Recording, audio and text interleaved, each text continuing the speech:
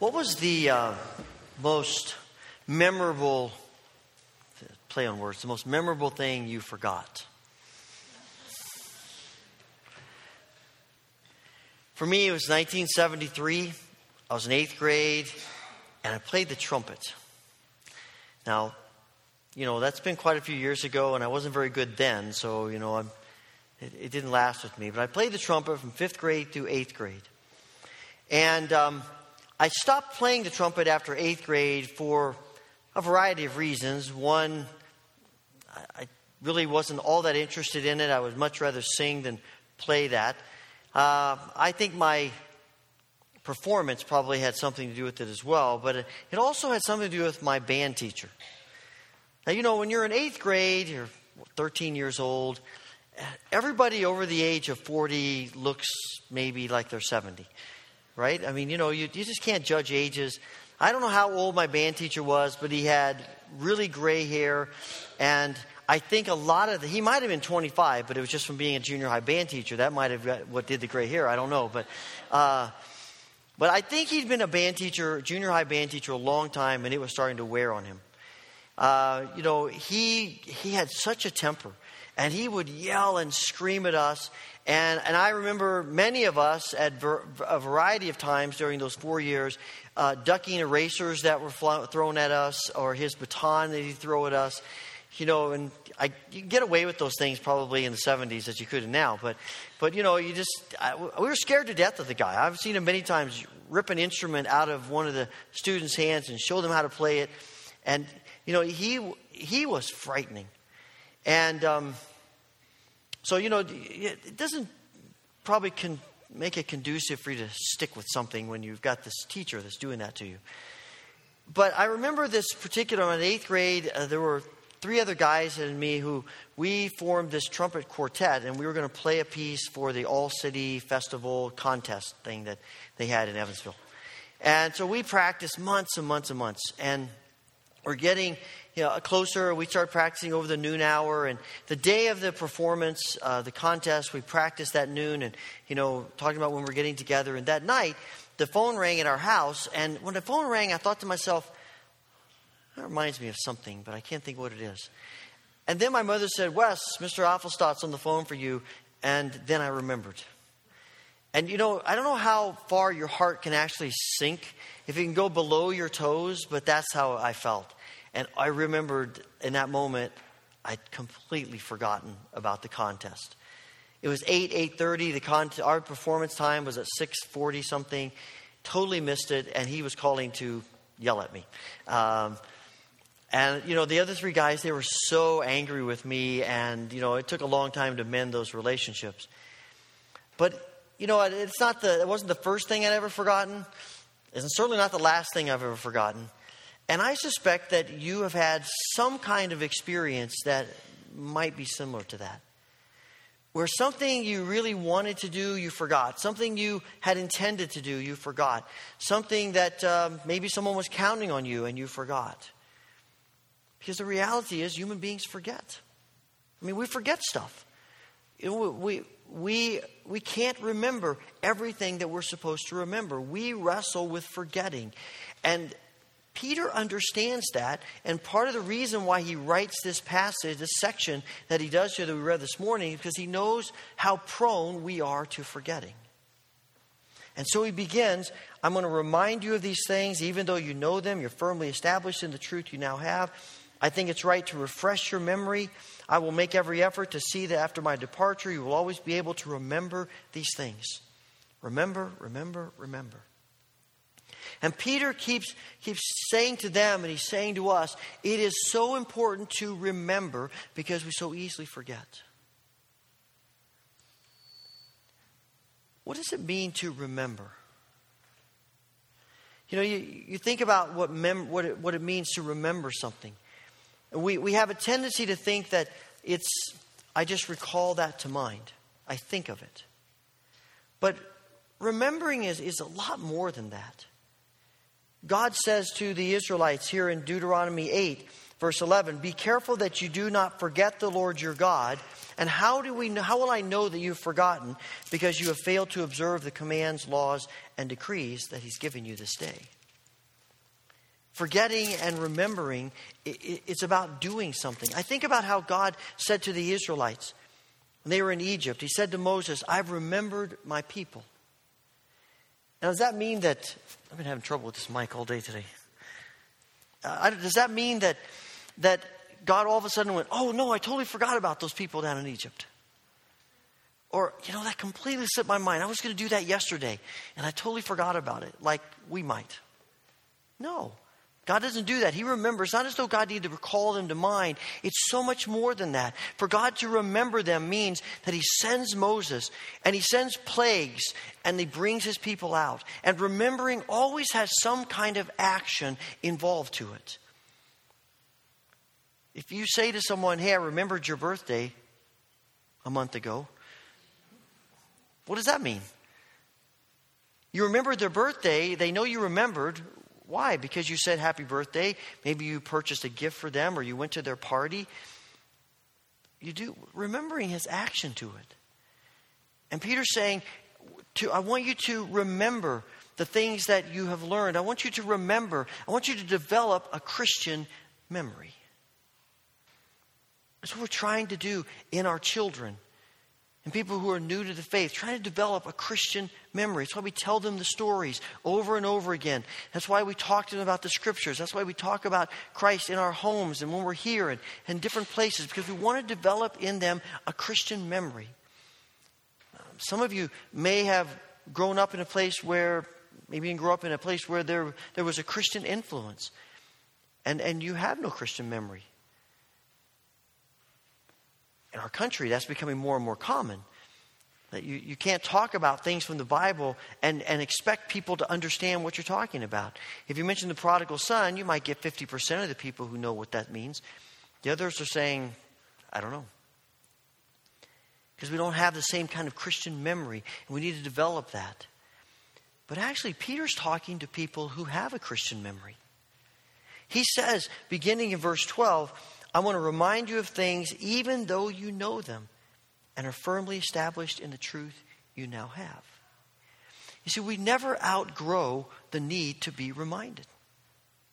We never outgrow the need to remember the things of God and to develop our Christian memory. If you're like me, you grew up in the church and you knew the stories from as a little child. And the stories of the scripture are familiar to you.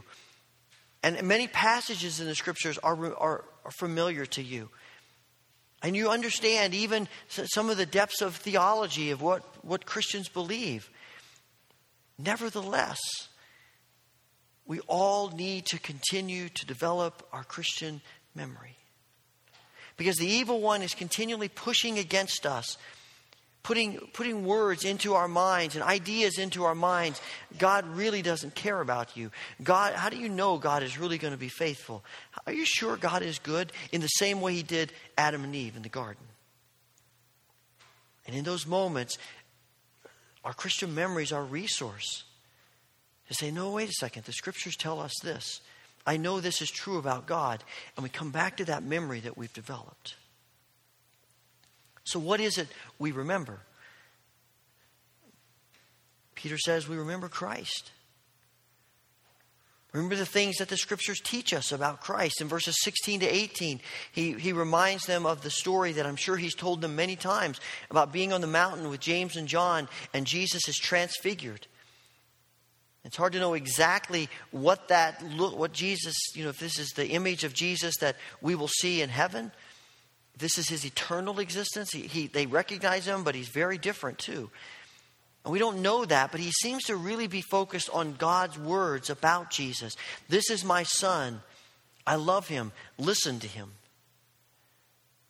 It's about Jesus being the Son of God, being the resurrected Christ, being the one we focus our attention on.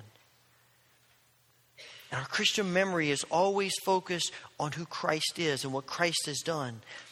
But then Peter goes on in the end of this section to talk about the scriptures. Because where do we learn about Christ? What do we know about him? Well, Peter was an eyewitness, but as he says, once I'm gone, most of the eyewitnesses are going to be gone.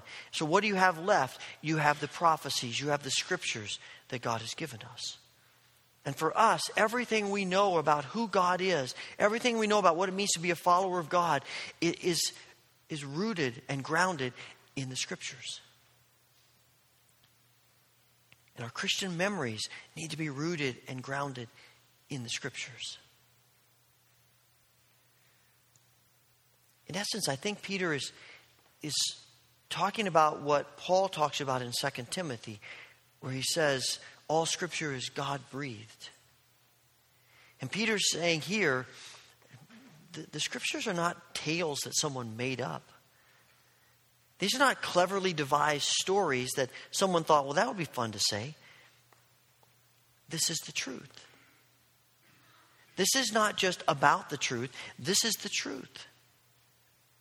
This is the only certainty we have about knowing who God is and what God expects of us and how God wants to be in relationship with us and the call of God in our lives. We find that in the Scriptures. It seems to me from the way Peter is writing here that probably the same situation was a struggle in that day as it is now, of people looking at the Scriptures and saying, well, this is true and this is not. And often that's based on, if I can understand this, if I can explain it, then it must be true. Which means that the Scriptures are subject to our understanding. And if I like this particular passage, if it makes sense to me, if I can get my mind around it, then it must be true. And if I can't, then it must not be true. And we end up with a perspective of the Scriptures where the Scriptures are enslaved to us. And we condemn when scholars do that, and yet we have a tendency to do that too. We keep coming back again and again and again to the Scriptures we like, the Scriptures that affirm us, the Scriptures that affirm the things that we're doing. And we tend to ignore the Scriptures that don't do that. Gee, that's kind of convicting. I think I'll stay away from that one for a while. I don't understand what God's trying to say here. That doesn't make sense to me. I'll just ignore that. Instead of trying to understand, instead of praying for wisdom and seeking out people and trying to grasp what we can of the Scriptures. But whether we can understand it or not, the Scriptures are breathed into being by God. And either they're all true or they're all susceptible. And the minute the Scriptures become in any way susceptible, then the reliability, the trustworthiness of the Scriptures deteriorates. And along with it, our memory.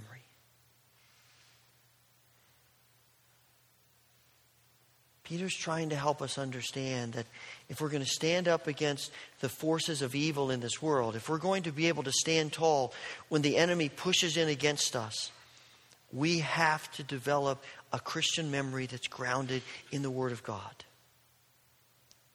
as the truth of God.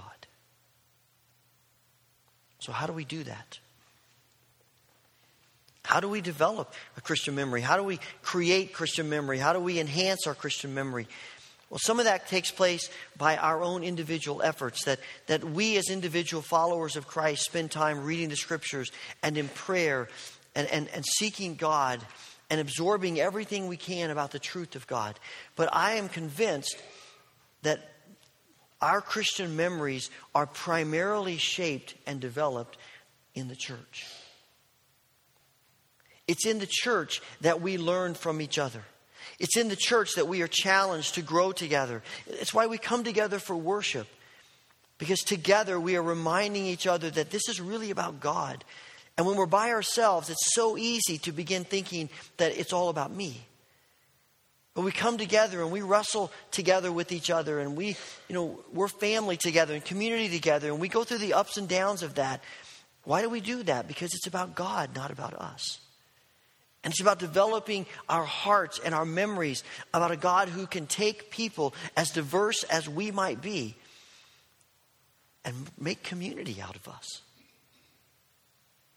And we learn from each other and we grow with each other. And we challenge each other and we come together in worship. And we sing the songs and we read the Scriptures and we pray the prayers and we hear the word proclaimed together. It's what the church is about. And the fathers through the centuries have thought of ways that help us develop our Christian memory as the church. And I think one of the key ways is the church calendar. And I know I keep talking about this, and I was thinking about it earlier this week, and I think it's because I wasn't raised with it. And once I embraced it, I realized how valuable the calendar can be. To every year on this cycle be reminded that I need to prepare for the coming of Christ, instead of just buying into what the culture does to prepare for Christmas. And I need to remember that God revealed himself through Christ to all people. And I need to focus on the cross during Lent. And I need to remember that I and we are resurrection people as we celebrate the season of Easter. And I need to remember that the church is God's presence on this earth as we celebrate Pentecost. And then we get back to Advent and we do it all again. And we keep repeating it over and over and over again. Why? Because we forget. And we get enamored with all the other stuff in our lives.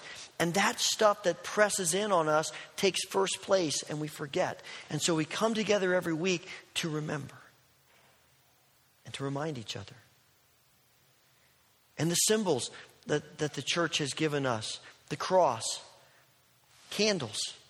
You know, we light the candles in the same way that God commanded the Israelites to light the candles in the temple, to remind them that God, who is represented by light, is with them always. And that when we gather for worship, this light reminds us God is here and God is at work. And he wants to do something in our lives. That's why at baptism we give people a candle. And I tell all the people who are baptized that a year from now, on the anniversary of your baptism, take out that candle. And if you can convince your family and friends to throw you a party, and if they have cake and bring gifts, that's a bonus. But you get everybody together and you relive your baptism.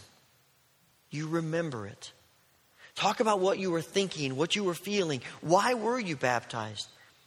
What was going on in you when you were being baptized? What was it like when you came up out of the water? And afterwards, as people greeted you, think about the vows that you take when in baptism, and recommit yourself to those every year. I mean, nothing would thrill me more than to have someone come back to me at some point in time and say, "It's been so many years since my baptism, I've got this much candle left. We'll give you another one." Because we're remembering. Why do we remember? Because we so easily forget what is most important. We live in a world in which we're continually bombarded with good when God wants best. That's why we set up the stones out here in the grass behind the sign to remind us of that first prayer vigil when we came together and God did something miraculous for us. And I hope that if you were a part of that, every time you walk by those stones, it triggers a memory for you. And for people who are new, that it triggers a question. What do those stones mean? And we have the opportunity to tell what God did for us. And this table. Jesus says this is one of God's greatest gifts for remembering Christ. Jesus at that meal, that first supper with his disciples, when he instituted this sacrament, and he says to them, "Do this in remembrance of me." Every time you do this, remember me. Remember who I am and what I've done and what I mean to your life. And in remembering, follow, obey, open your heart to me. Remember. Remember how much I love you and care for you. And remember, I'm going to the cross for you. Remember. I don't know if you have seen this television show. It's new this year. I think it's on CBS. It's called Unforgettable. And it's a drama, police drama about a woman who has this unbelievable memory. And she uses her memory to help solve cases. There's a section at the beginning of every episode where this woman says, I'm Carrie Wells, and there are few people in this world who can remember every single thing about their life. But I'm one of those people. He says, you pick any day of my life and I can tell you what I heard, what I saw, what I was wearing, what other people were wearing. Faces, conversations, clues. I remember every detail. She says, my life is unforgettable. She's right. There are very few people in the world who can do that. And that's why we need to be reminded. That's why we need to remember who God is, what God has done, what God wants to do, the promises of God, the faithfulness of God, the goodness of God, the grace and mercy of God. And in remembering, we open our hearts just a bit more so that His grace fills us and helps us develop an even stronger, clearer memory of Him. Heavenly Father,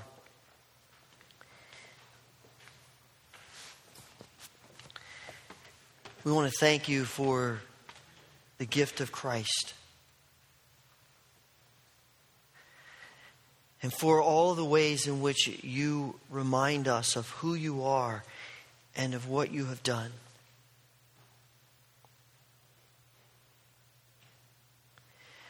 We pray that as we prepare to receive the bread and the cup, that You will pour out Your divine blessing through Your Holy Spirit on these elements.